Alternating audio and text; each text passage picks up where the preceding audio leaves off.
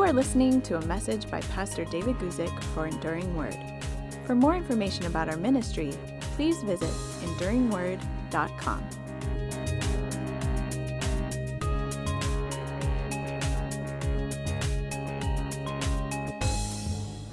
Today I want to talk about a very important question, and it's a question that really is something for every Christian to consider because it'll affect us some way along the way. And so here's a simple question. Is it God's will to heal everyone? Now, when we ask that question, is it God's will to heal everyone?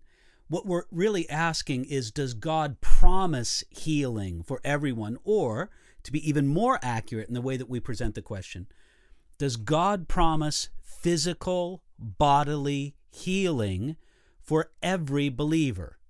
Because when we're talking about everyone here, really what we're talking about is every believer, number one. And number two, we need to specify that what we're speaking about is physical bodily healing. Now, that's the sense in which most people use the term, but sometimes people talk about the healing of the soul, the healing of the emotions, whatever it may be. But we're talking about physical bodily healing, and we're talking about those who are born again, those who are believers in Jesus Christ. Now, we're not saying that it's impossible for God to heal people who aren't believers. We see this in the scriptures, and we see it in lived out in life as well, from time to time at least. But the question we're considering is, does God promise physical bodily healing for every believer? And let me just give a very straightforward answer to that question. It's this: yes. Yes, God promises physical bodily healing for every believer. We call it resurrection. We believe in the resurrection of the body for every believer, and that every believer will be resurrected in a body that will never again know sickness. It'll never again know injury or deformity or problem of any kind. We know this. We believe this. This is part of basic, fundamental Christian belief.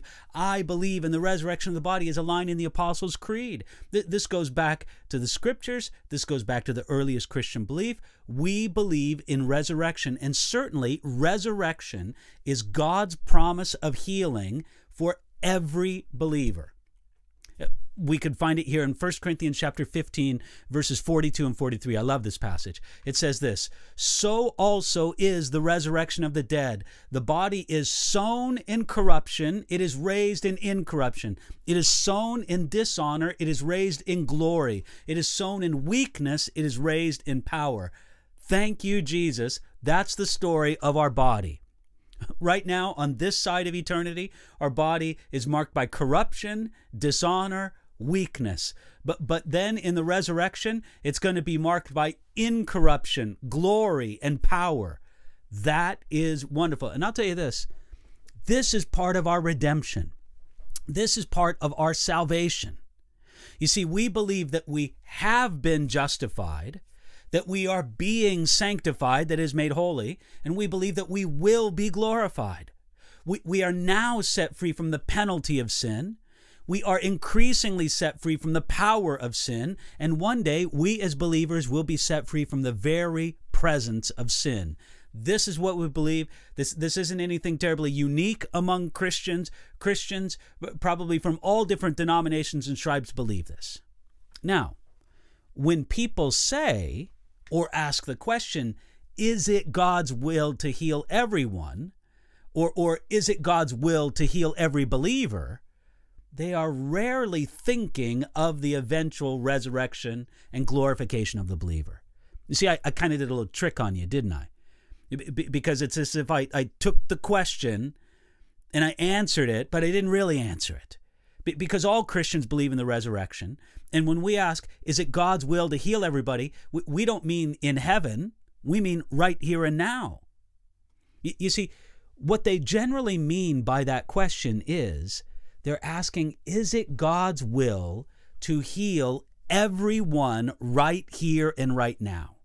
And whether they intend to say it or not, people who insist that it is God's will to heal everyone right here and right now, They mean to say that the only reason people are not healed, the only reason believers are not healed right here and right now, is because either they're ignorant of God's promises or they don't have the faith to receive God's promise. Now, why would people believe that? Why would people believe, number one, that it is God's will to heal every believer right here, right now, number one? And number two, why would they believe, and this is sort of a connection to that first truth, number two, that the only reasons people are not healed, believers are not healed right here, right now, is because either they're ignorant of God's promises or they don't have the faith to receive God's promises. Why would anybody believe that?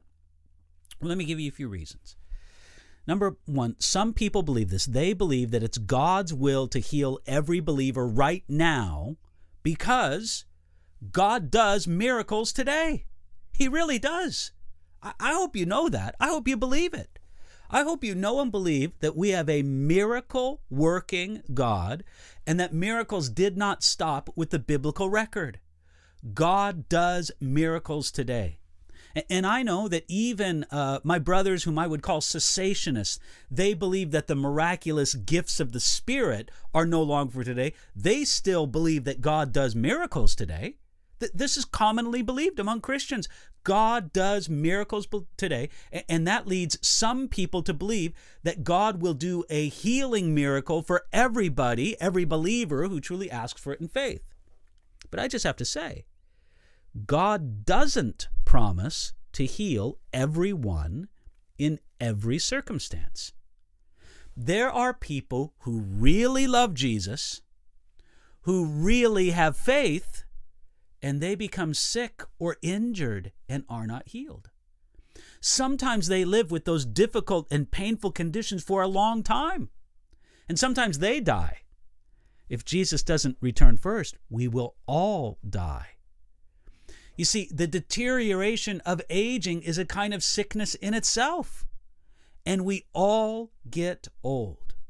So even though we do believe God does miracles today, that doesn't mean that God has promised to heal every believer right here, right now. Now, again, I don't want to come back to this too often, but God has promised ultimate bodily healing for every believer. That's true.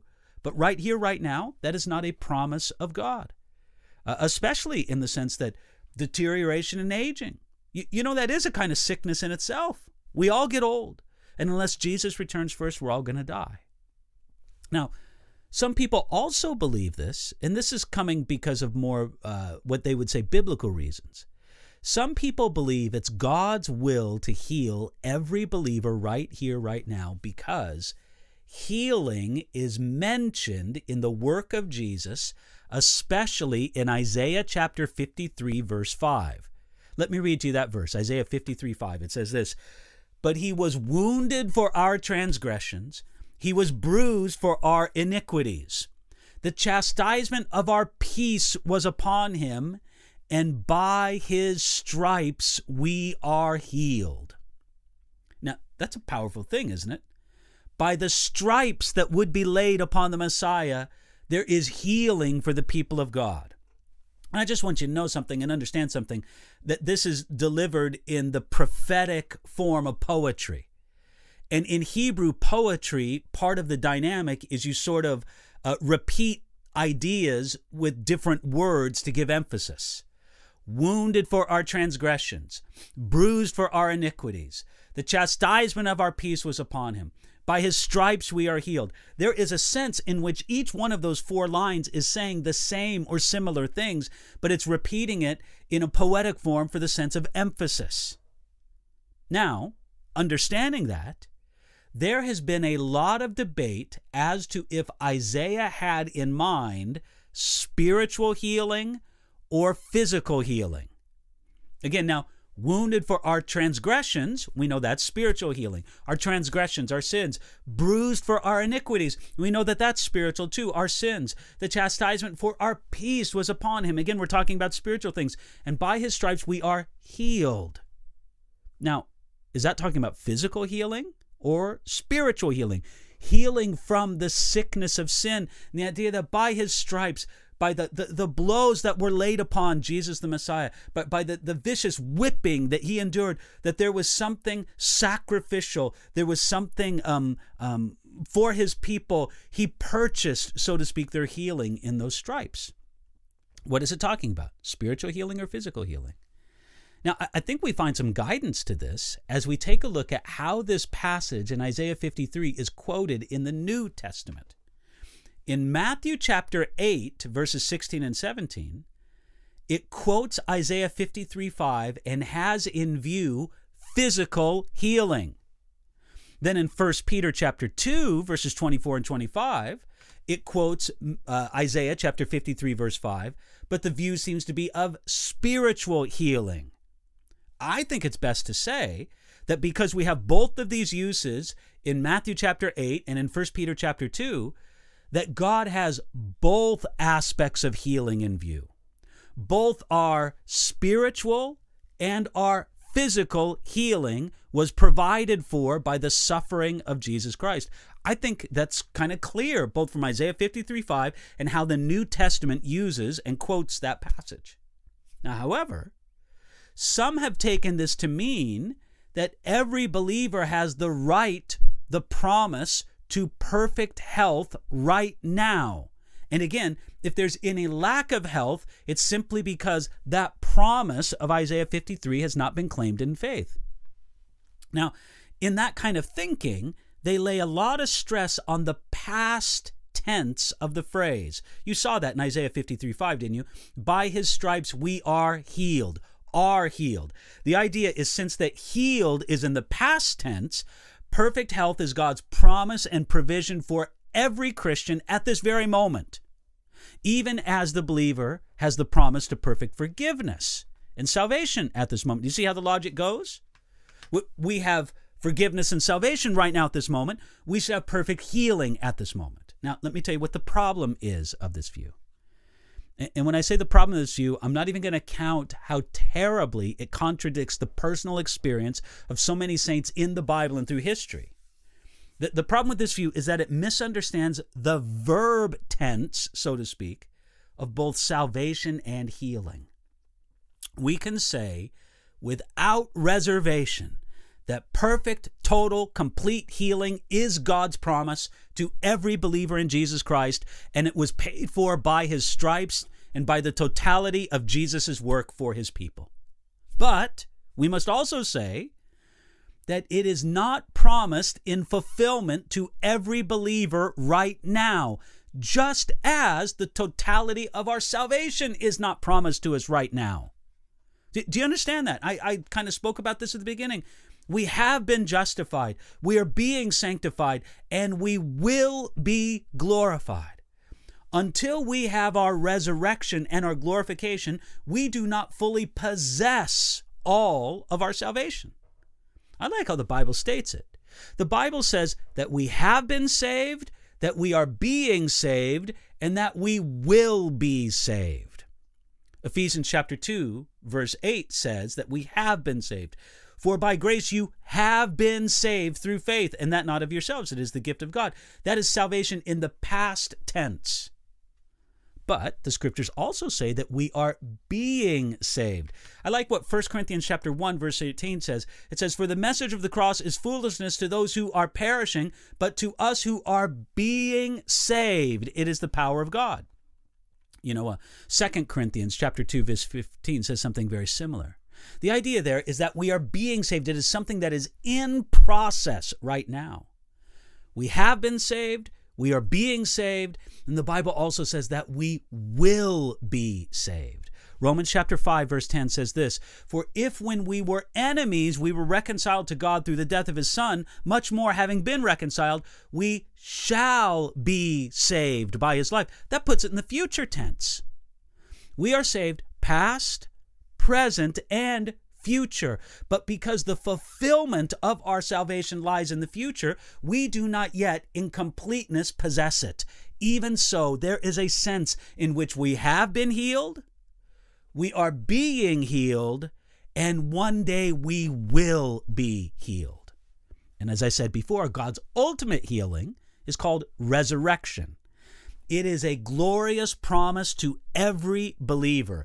And every healing that we receive on this side of eternity is just sort of patching up a tent that's going to be folded up and put away anyway. It anticipates the ultimate healing that will come, but it is not that final healing, that resurrection that God has promised to every one of us. You take somebody who's healed of a terrible disease, and I don't want to sound depressing when I say this, they're still going to die. They're still going to go old. They're still going to deteriorate. They're going to die. No, we await that ultimate healing that we have, and that was secured by the work of Jesus for us. We can say that our healing was secured by what Jesus endured at the cross, just as Isaiah 53:5 says. Yet, like other aspects of our salvation, what is secured for us is not yet fully in our possession. It's not that we don't have it at all, but it's not fully in our possession. That's true in our relationship to sin and holiness. It's true in our relationship to sickness and health. This is just how it is. So we believe the promise of Isaiah 53:5. We believe that by his stripes we are healed. We were healed. That secures our healing, ultimately in resurrection. And God gives previews of that work along the way by sometimes healing people today. So that's a second reason why some people believe this. I'll give a third reason. Some people believe that God wants to heal, it's God's will to heal every believer right now today, is because there is never an instance recorded in the Bible where Jesus did not heal somebody. In other words, there's never an occasion in the New Testament or in the Bible period where somebody came to Jesus for healing and Jesus said no. We never find that. We never find a place where Jesus refused a request to heal somebody. Now, sometimes Jesus seemed to resist a request, and those are some interesting passages in the New Testament, but eventually he fulfilled it. And we also have a few occasions where it talks about Jesus ministering unto great multitudes and healing them, and it'll say specifically that at least on that occasion, all were healed. Everybody who was sick or injured or whatever, that they were healed. Now, the fact that the Bible tells us, and we need to be very honest, the Bible does tell us this, we never have an occasion in the Bible where somebody came to Jesus, asked for healing, and Jesus said no. Now, this leads some people to make two conclusions. Number one, they come to the conclusion that Jesus wants to do exactly the same thing today as he did in the days of his earthly ministry. Number two, it makes people to say that since we are, at least in some respect, supposed to follow Jesus, then just as Jesus seemed to heal everyone, so we should be able to go out and heal everyone. Now, let me say, I don't think that this thinking is right, and I can give you at least 4 reasons why I don't think it's right. Why it's just as simple to say, Jesus healed everybody during the days of his earthly ministry, and so Jesus wants to heal of all of us, and matter of fact, we should go out and heal everybody. I don't think this is right. Let me give you 4 reasons why. Number one, we have to remember the connection between sin and sickness in the mind of the Jewish world in the days of Jesus. You see, that connection isn't so strong in our modern culture, at least in the Western world. But in the days of Jesus in the Jewish community, there was a very strong association between sin and sickness. That's why Isaiah 53, verse 5, speaks like it does. Healed of transgressions, healed of sins, healed of iniquities, by his stripes you are healed. It just puts physical healing right along in the same context of being forgiven of sins. Because in the Jewish mind of that time, there was a very strong connection between sin and sickness. Now, if Jesus did refuse healing to somebody, it would have sent totally the wrong message that Jesus was also unwilling to cleanse and heal from sin. I think that's a very important reason why Jesus never denied somebody, at least in the biblical record. If he ever did this, we have no record of it biblically. As far as we know, Jesus never denied somebody healing who asked him.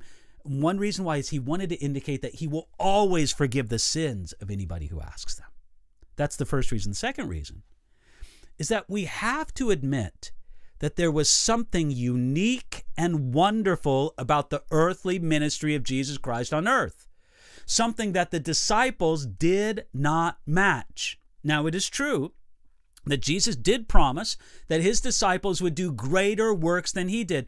But friends, that means greater in a collective sense. It's not like anybody ever has, ever will outperform Jesus miracle for miracle. It just hasn't happened, and it never will happen. I mean, this is just plain. This is simple. I'm not saying anything controversial here. If there is ever a person who has outperformed Jesus miracle for miracle, I'd like to know who they are. But there's never been a single person to do it, much less the body of Christ at large. No, what Jesus meant when he said that his people would do greater works, he means collectively, and this is true. Collectively, there have been more people healed through the agency of God's people on this earth than Jesus ever healed on this earth. Collectively, there have been more people preached to and brought into the kingdom than Jesus did in the days of his earthly ministry. Collectively, yes, a greater sense. But again, we should never think of this in the sense of outperforming Jesus miracle for miracle. There was something unique and wonderful about the earthly ministry of Jesus Christ on earth. Now, we also have to say, and this would be my third point, that Jesus did not heal every afflicted person he encountered. Now, again, it's true, we never have a record of Jesus refusing to heal a person who asked him for healing. That's absolutely true. But Jesus was in the presence of many people who needed healing, and he did not heal them. Do you remember when Jesus went to the pool of Bethesda, and all around the pool, there's people who are lame and injured and ill and sick, and they were waiting for the stirring of the waters, because it was believed if you were the first one in after the waters were stirred, you would be healed. Jesus picked out one man among them, one man among that multitude that was there at the gate, at the pool of Bethesda, and Jesus healed that one man. He did not heal the others. Now, again, I want to stress, it's not as if the others asked Jesus and he refused, but we have to admit, Jesus did not heal every afflicted person that he encountered. And then number 4, I would say this, that the people who were the closest to Jesus, the disciples, the apostles, those who in the most immediate sense inherited the work of Jesus the Messiah, they did not heal everyone. Now, it's true that in the book of Acts, we have the record of some spectacular healings. I'm not trying to say that they healed no one, not by any means, but we have at least 2 examples of people that were not healed by the disciples. In 2 Timothy chapter 4, verse 20, Paul left a man named Trophimus sick in a village or a town called Miletus. Again, he left him sick there. Well, Paul, why didn't you just heal him? Paul, why didn't you just tell Trophimus to receive his healing? Because apparently in that situation, it wasn't God's will to heal Trophimus. And since Paul and the other disciples were those who were most immediate to the work of Jesus, if anybody were to understand that, well, Jesus healed everybody, we're supposed to heal everybody, it would have been Paul. But he didn't. It's also seen in 1 Timothy chapter 5, I should say, that Paul told Timothy, his close associate, to take wine for his stomach problems, to not just receive a miraculous healing by faith. And 1 Timothy 5:23 also tells us that Timothy had frequent infirmities or illnesses. Frequent. Again, and Paul just didn't heal him by an act of his will, nor did he tell Timothy just to claim a healing. Again, some indication right there that Paul and the other apostles understood that just because Jesus healed everyone that asked for healing from Jesus, it doesn't necessarily mean that God's will is to heal every believer. And let me give you a 4th reason. The first reason is because God does miracles today. The second reason why some people believe this is based on Isaiah 53:5, by his stripes we were healed. The third reason is because Jesus never denied somebody healing who asked for it. The 4th reason some people believe that it is God's will to heal every believer is they believe that because Jesus told us to pray that God's will would be done on earth as it is in heaven, and that there is no sickness in heaven, therefore God doesn't desire there to be any sickness on earth. Again, this is a popular teaching today. It's really the theme of some notable ministries. That however it is in heaven, that's how God wants it to be on earth, right here, right now. I would just have to say that taking that phrase from the Lord's Prayer, where it simply says, "Your will be done on earth as it is in heaven," as it's recorded there in Matthew chapter 6, to build an entire theology around that says it is God's will that right now, immediately, everything be on earth as it is in heaven, that's just not consistent with the rest of the scriptures at all. You see, this assumes that, just as I said before, that all of our salvation is for right here and right now. To say there is no sickness in heaven, therefore God desires there to be no sickness on earth. That God would heal every believer if every believer just had the faith. That's the same thing as saying there's no death in heaven. God doesn't want anybody to die on earth. Or no one gets old in heaven, so God doesn't want anybody to get old on earth. Do you believe nobody gets old in heaven? I believe that. I hope we don't get old in heaven, because we're going to be in heaven a long time. I don't want to be 1,000,000 years old in heaven. I want to be at whatever perfect age God appoints for me, and I want to be that way for the rest of eternity. It's true, nobody gets old in heaven, so you can't say God doesn't want anybody to get old on earth. Or you won't have a car in heaven. Is it right to say God doesn't want you to have a car on earth? Or, how about this?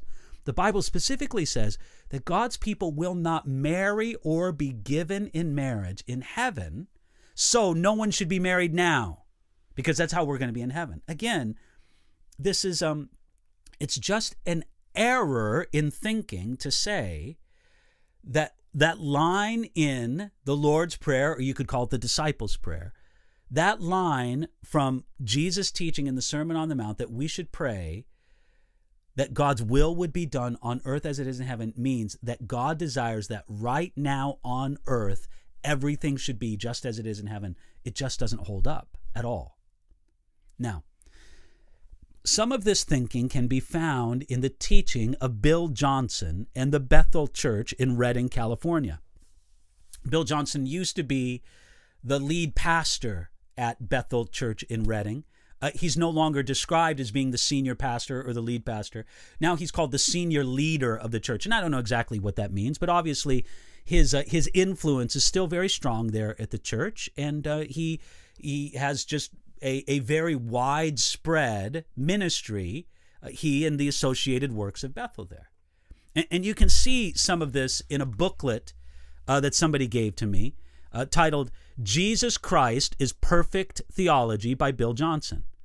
Now, again, I know I could look at some other writings by Bill Johnson, but I just want to discuss some of the things that he talks about in this book and as it relates to these. Much of his thinking is based on the truth that, again, as far as we know, during the earthly days of Jesus' ministry, Jesus never refused to heal somebody. That's a prominent idea in this book. Now, for example, on page 14, Bill Johnson says this: Jesus healed everyone who came to him. This doesn't change because everyone I pray for, or not everyone I pray for, gets healed. Now, I just want to pause just for a moment there. That Bill Johnson deserves some credit there for not pretending that everybody he prays for gets healed. Matter of fact, I just need to share with you. I know a man. We did ministry together in the past. He's a man I know and respect. And this man is associated, him and his wife, with the church up there in Bethel. And I haven't spoken a lot with him about it, but not long ago I was concerned about some of these things. And so we had a conversation, and I don't want to tell you all everything about the conversation. But he wanted to assure me that at the healing rooms that they have in Bethel, they don't believe that it's God's will to heal everyone. They know that not everybody gets healed. And here, Bill Johnson seems to indicate that. Let me read you his little quote, a sentence from from page 14 again. Jesus healed everyone who came to him. This doesn't change because not everyone I pray for gets healed. But again, he's emphasizing the idea. I'll read you another line from page 15. If Jesus healed everyone who came to him and the Father wills people to be sick, then we have a divided house, one that according to Jesus cannot stand. And again, I think it's very interesting how he phrases this.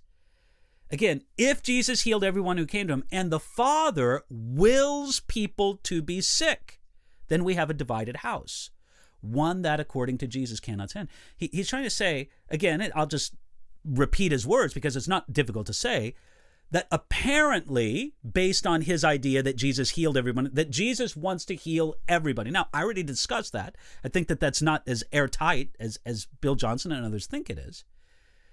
But again, if Jesus wants to heal everybody, but the Father wills people to be sick, then we have a divided house.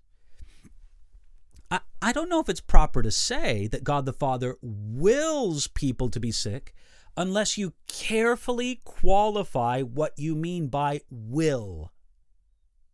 Because will can be used in the sense of an active, putting it upon, I want you to be sick, therefore I'm going to make you sick.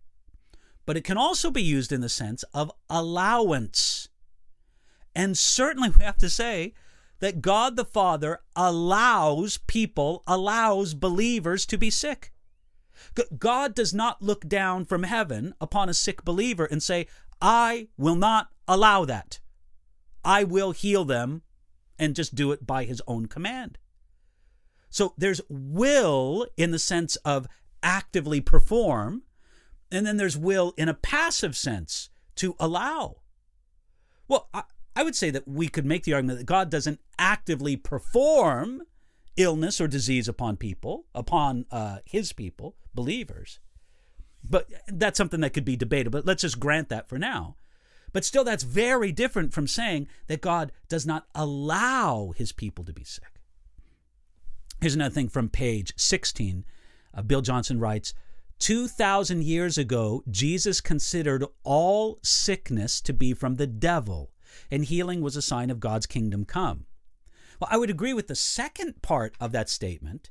Jesus did present his healing work as evidence that God's kingdom had come, but there's no evidence that Jesus considered all sickness to be from the devil. There are certainly some occasions in Jesus' healing work where he specifically attributed the illness somebody had to the devil, but he didn't do it in every occasion by any means. Now, I think that it's very important that we as believers follow what the scriptures say about wanting to interpret what other believers say, even if they're believers in error, but as charitably as possible.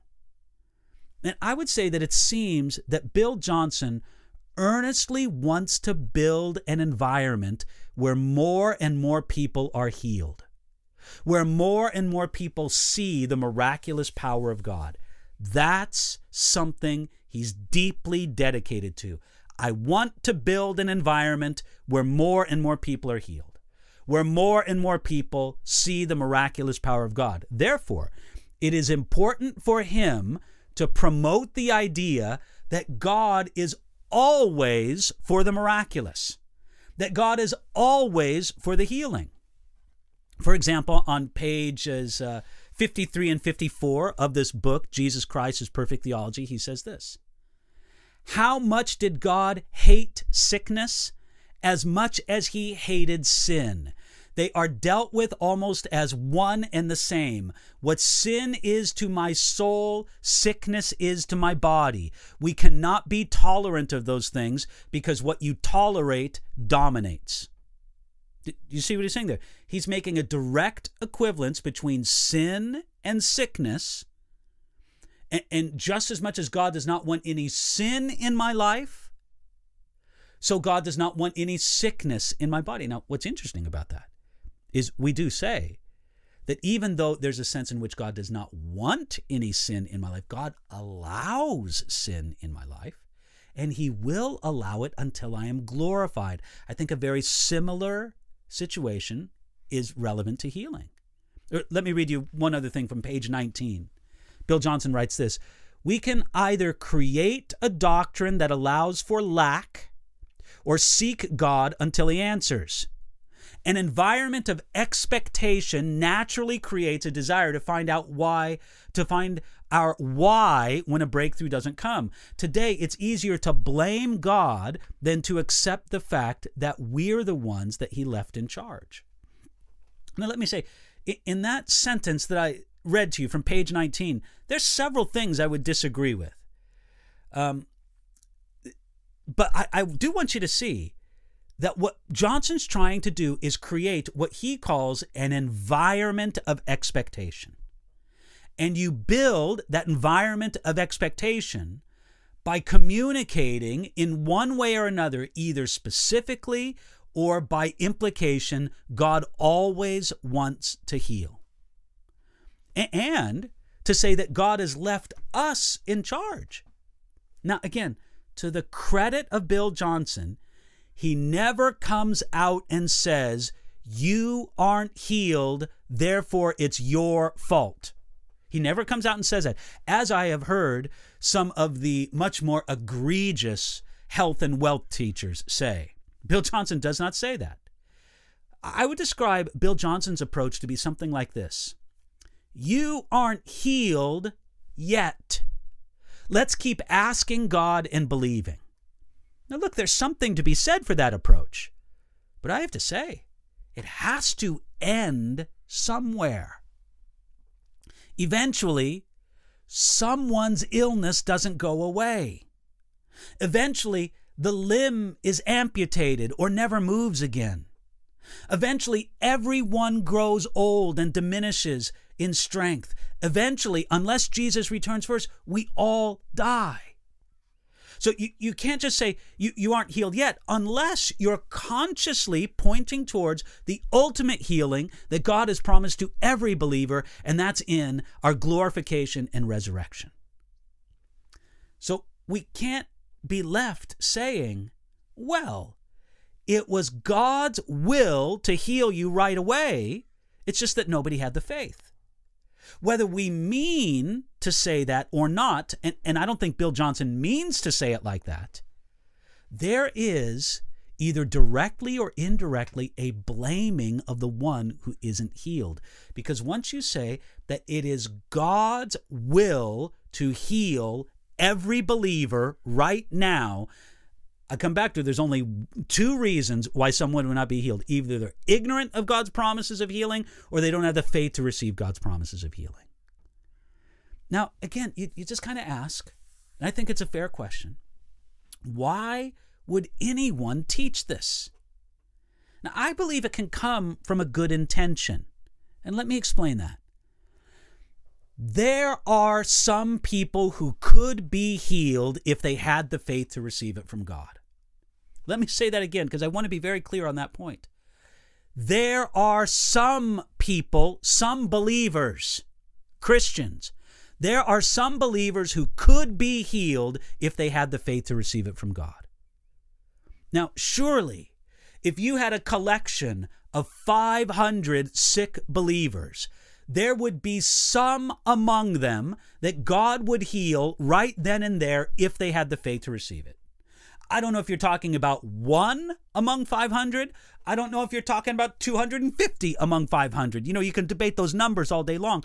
But surely, I think this isn't really in dispute, that there are some believers who could be healed if they had the faith. Now, under the kind of teaching that Bill Johnson and Bethel promotes, more of those people will in fact be healed. The ones for whom the only thing lacking is their receiving of it in faith, those ones will be encouraged to believe. Those ones will be encouraged to receive believing prayer. God will move. Those ones will be healed. Great for them. But what about the others? What about those who aren't healed? Now again, the basic answer that Bill Johnson would give is this: keep praying for those people, but don't focus on the fact that they didn't get healed. In other words, let's just say, and don't get me on the numbers here, I'm just using this purely for example. Let's say we have our collection of 500 sick Christians, and there are 5 among them that if they believed right here, right now, God has a healing, they just need to receive it in faith. There's 5 among the 500. Let's just say that those 5 believe and they get healed. What Bill Johnston says, focus on the 5. Celebrate the 5. Don't put your focus on the 495 who didn't get healed. Put your focus on the 5. This is essentially what he says in this book. Again, the little booklet. It's just a very brief book. It's a booklet. Jesus Christ's Perfect Theology. He says this, the kingdom culture celebrates what God is doing without stumbling over what God didn't do. We must resist the temptation to build our theology around what didn't happen. The world around us cries for an authentic display of Christ. And as we become that answer, if we don't stumble over what didn't happen. Do you see what he's getting at? Again, his idea is pretty clear here. You can agree with it or disagree with it. But he's saying, let's just pretend that we create an environment of expectancy. That environment of expectancy leads those 500 to believe that God will heal. 5 or 50, whatever number you want to pick. 5 among them get healed. Celebrate the 5. And don't stumble over the 495. But look, here's what we have to deal with. I find it curious that he said there on page 60, the world around us cries for an authentic display of Christ. That's true. But authenticity will deal with the 495 who didn't get healed, as well as the 5 that did. That's being authentic. You see, whether we want to stumble over what didn't happen or not, we still have to deal with it. We can't just pretend that God does heal everyone right now, because the Bible doesn't teach it and we don't see it in practical experience. Even though saying, and I want to stress this, even though saying that there are no doubt some people who could be healed if they had the faith. That is the lacking element for some, but certainly not for everyone at all. Now, what is wrong with teaching that it is God's will to heal everyone right now? I mean, let's just say, okay, David, that's not true. We understand we have the promise of ultimate resurrection and healing, but it's not necessarily God's will to heal everybody right now. What harm does it do?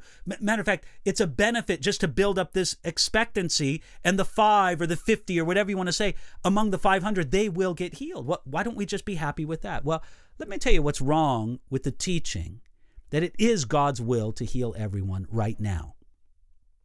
Number one, it isn't true. It isn't true biblically for the reasons I've discussed already. And number two, it isn't true in life.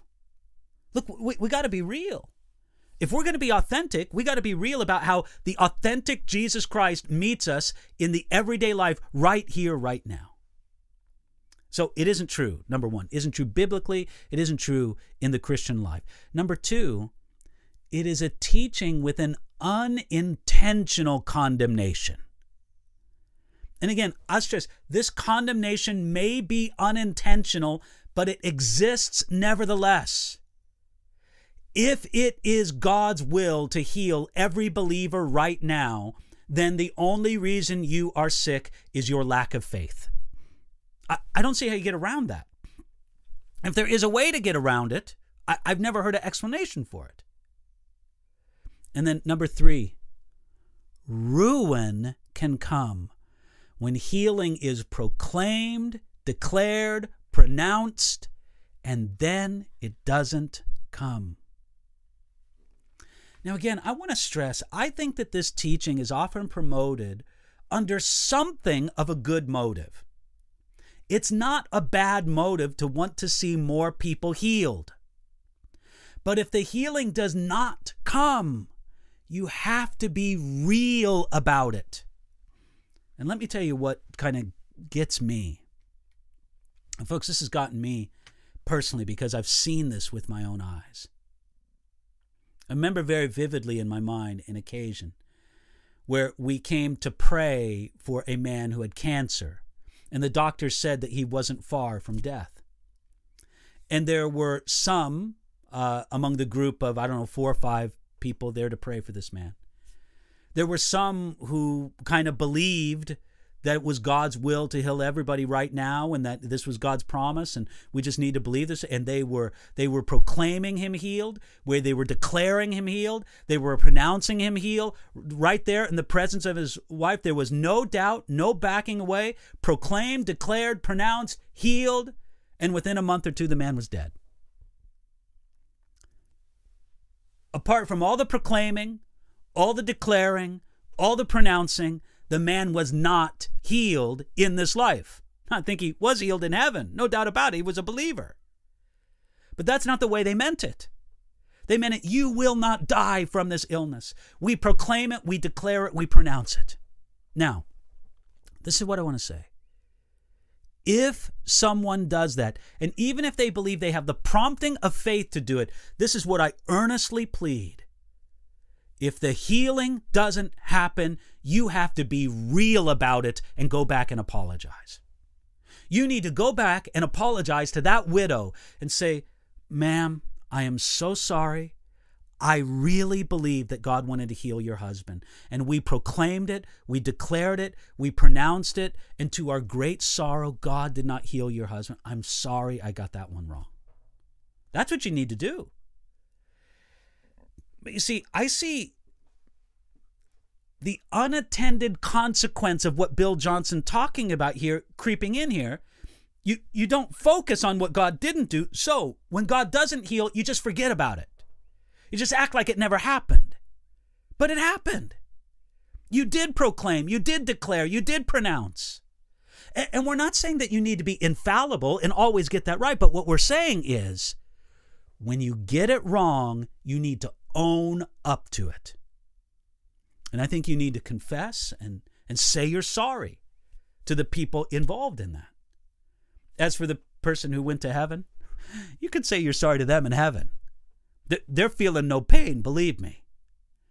But I understand Bill Johnson's approach, saying let's not focus on what God doesn't do, but we have to be real about it when the healing doesn't come.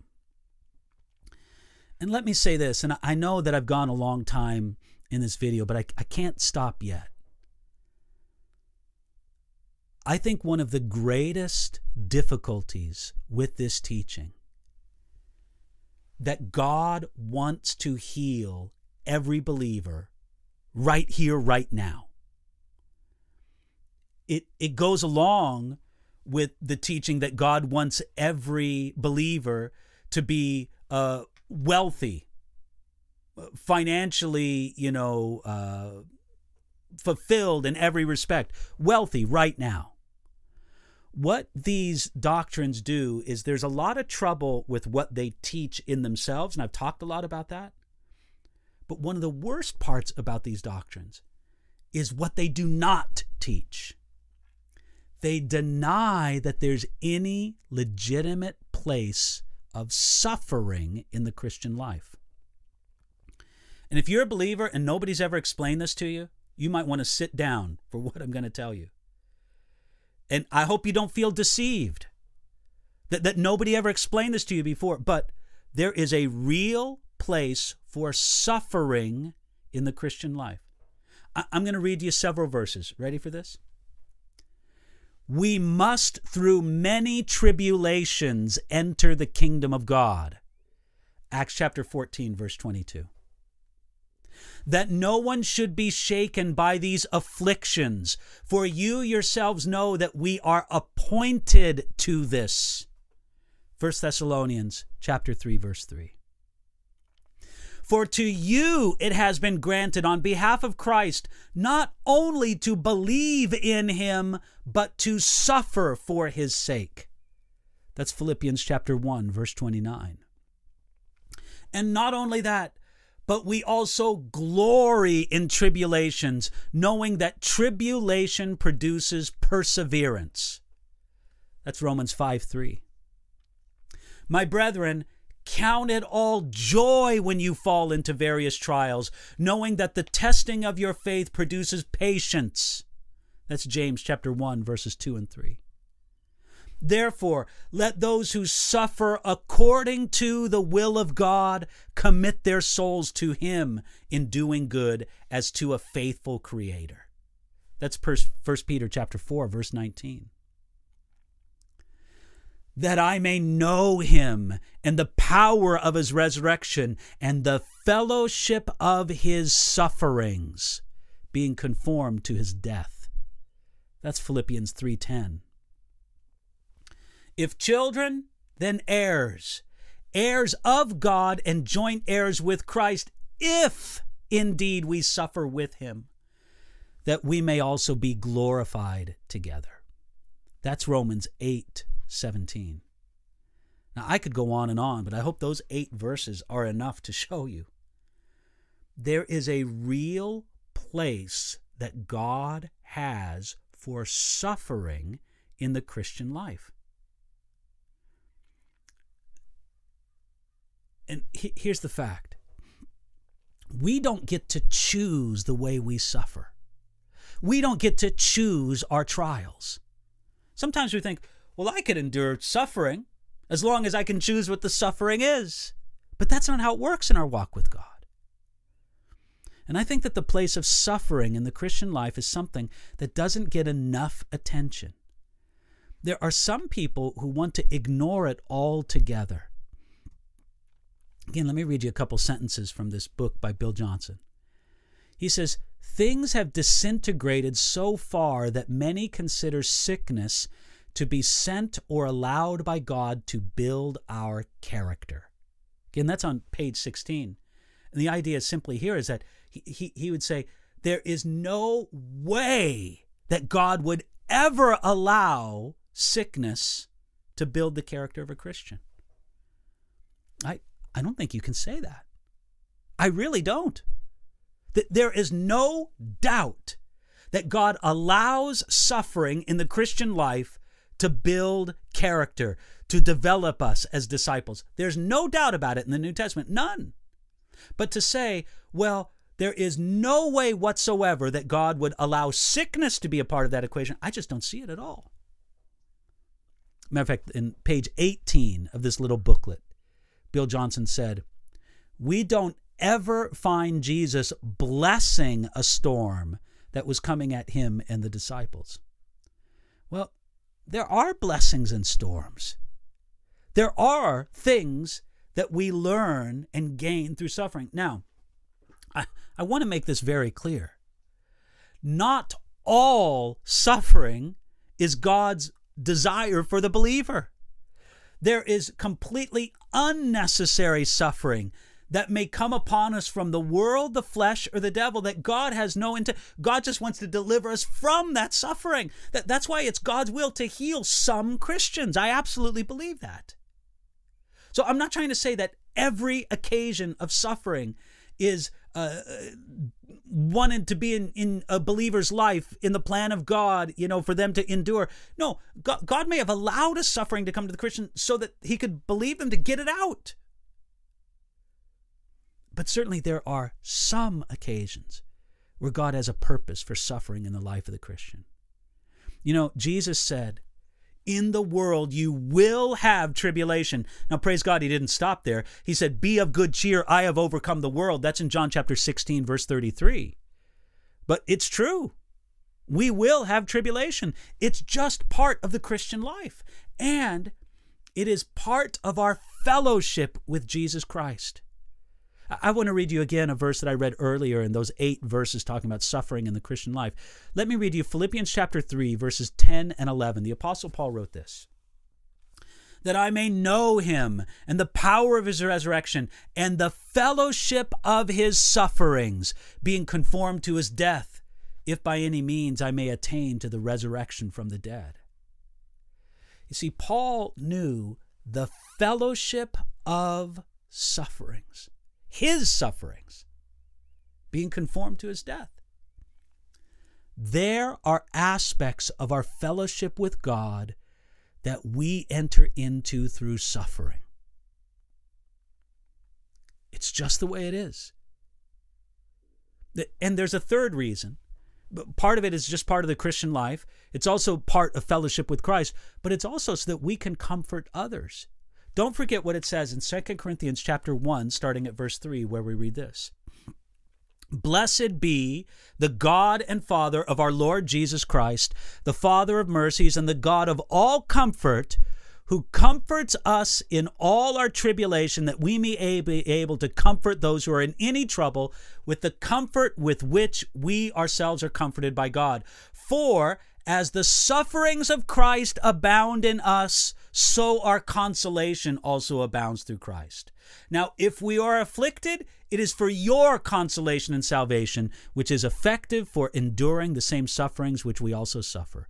Or if we are comforted, it is for your consolation and salvation. And our hope for you is steadfast, because we know that as you are partakers of the sufferings, you will also partake of the consolation. Do you see this? But Paul says it's just part of our Christian life. And part of what God works in us is the ability to comfort other people with the comfort that God works within us in a time of suffering. And by the way, that passage makes us think a little bit more about what you could call the heaven on earth theology. You see, for certain, Jesus Christ is not suffering in heaven. Do we agree on that? Jesus is not suffering in heaven. There is no suffering in heaven. But God does have an appointed role for suffering, even in the life of the faithful believer here on earth. I'll give you a fourth reason why God has appointed suffering in the life of the believer. It's so that we can grow in our perseverance. Romans chapter 5, verses 3 and 4 says this, and not only that, but we also glory in tribulations, knowing that tribulation produces perseverance, and perseverance character, and character hope.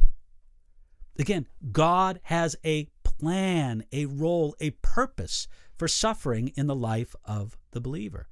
Matter of fact, Romans chapter 8, verses 16 and 17 says that it's part of our being in the family of God. Check this out. Romans chapter 8, starting at verse 16, says this, if the Spirit himself bears witness with our spirit that we are the children of God, and if children, then heirs, heirs of God and joint heirs with Christ, if indeed we suffer with him, that we may be glorified together. Now look again. God has a place for suffering in the Christian life. Now, there are some people who feel that suffering is God's second or third or fourth or fifth best way to teach us. Here's the idea. Well, you might learn something from suffering, but if you really have faith and if you really know the Word, God will never teach you through suffering. He'll just teach you through the Word. I need to tell you, I don't agree with that. I don't believe that suffering is God's second best way to teach us. No, I don't believe it's the only way that God teaches us. Please, please, please. God does want to teach us through the Word. God does want to teach us through a walk in the Spirit. God has many ways to teach us apart from suffering, but suffering is still a necessary and important aspect of God's toolbox, so to speak, in teaching us. You know how I know this? Because Jesus learned by sufferings. Let me say this again. Jesus learned by suffering.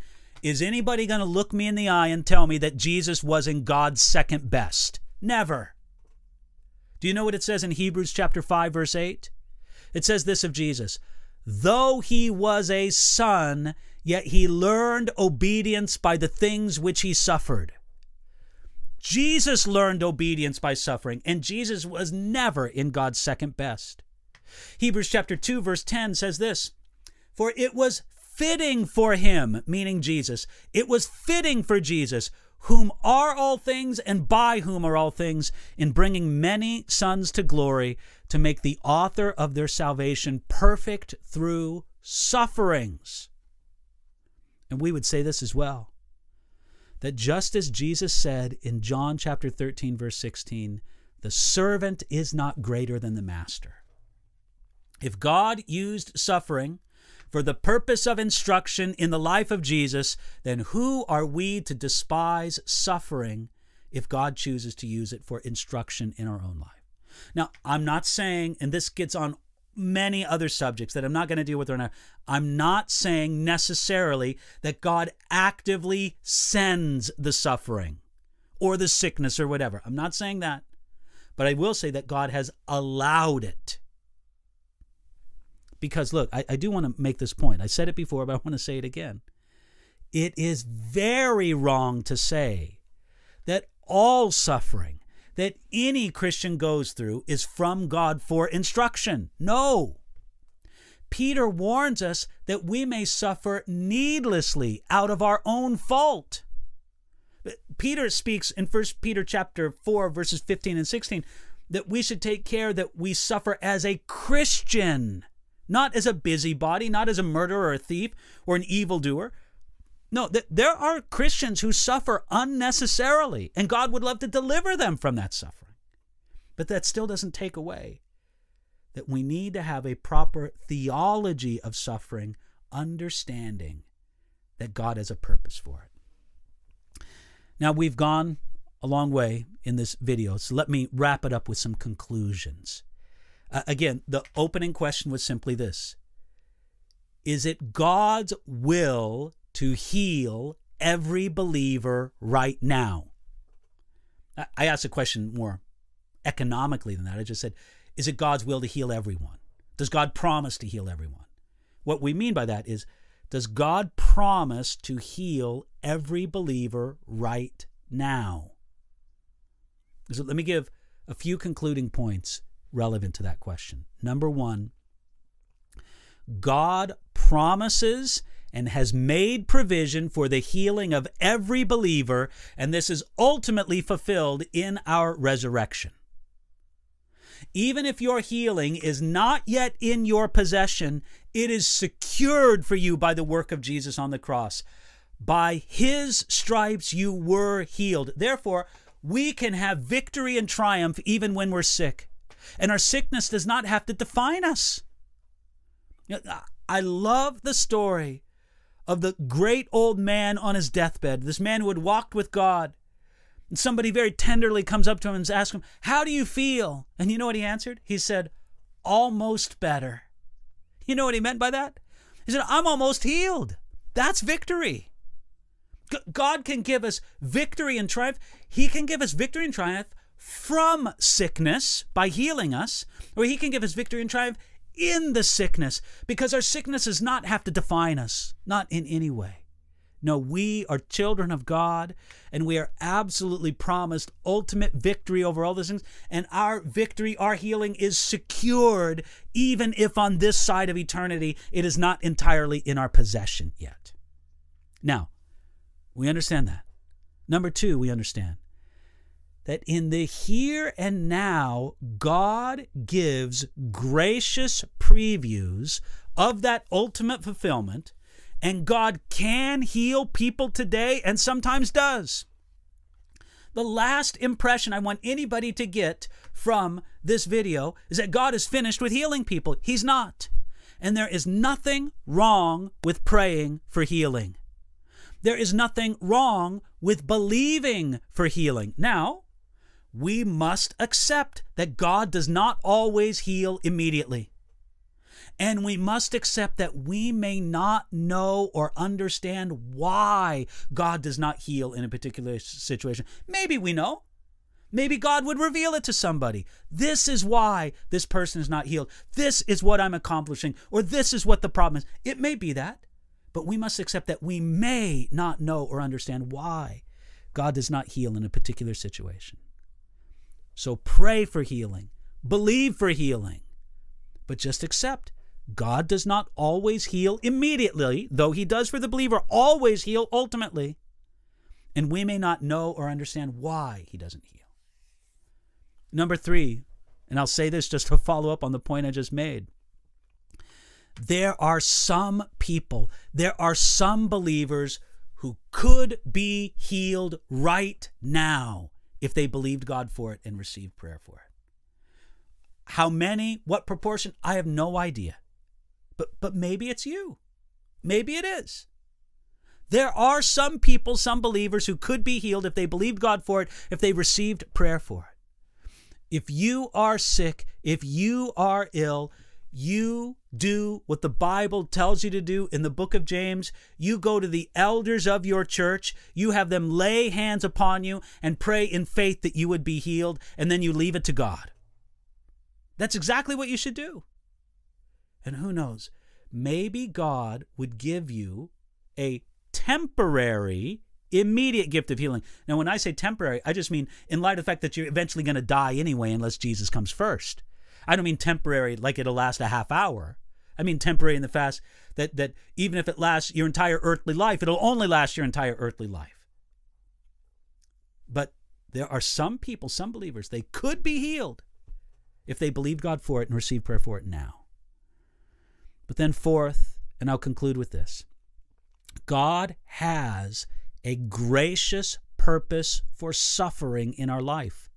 And we should not despise the purpose of suffering that God uses to accomplish the purpose that he has for it in our life. Don't despise it. Jesus Christ learned obedience through the things which he suffered. There will be times and places where God uses suffering in our life to teach us. It's never pleasant, but God knows what he's doing in our life. I pray this will be a help, a blessing, perhaps an encouragement to you. And I hope you can continue to use the resources on the YouTube channel, on my website, enduringword.com. And I'll speak to you again about other important questions. God bless you. You've been listening to a message by Pastor David Guzik for Enduring Word. For more information about our ministry and how to grow in your relationship with Jesus, please visit enduringword.com.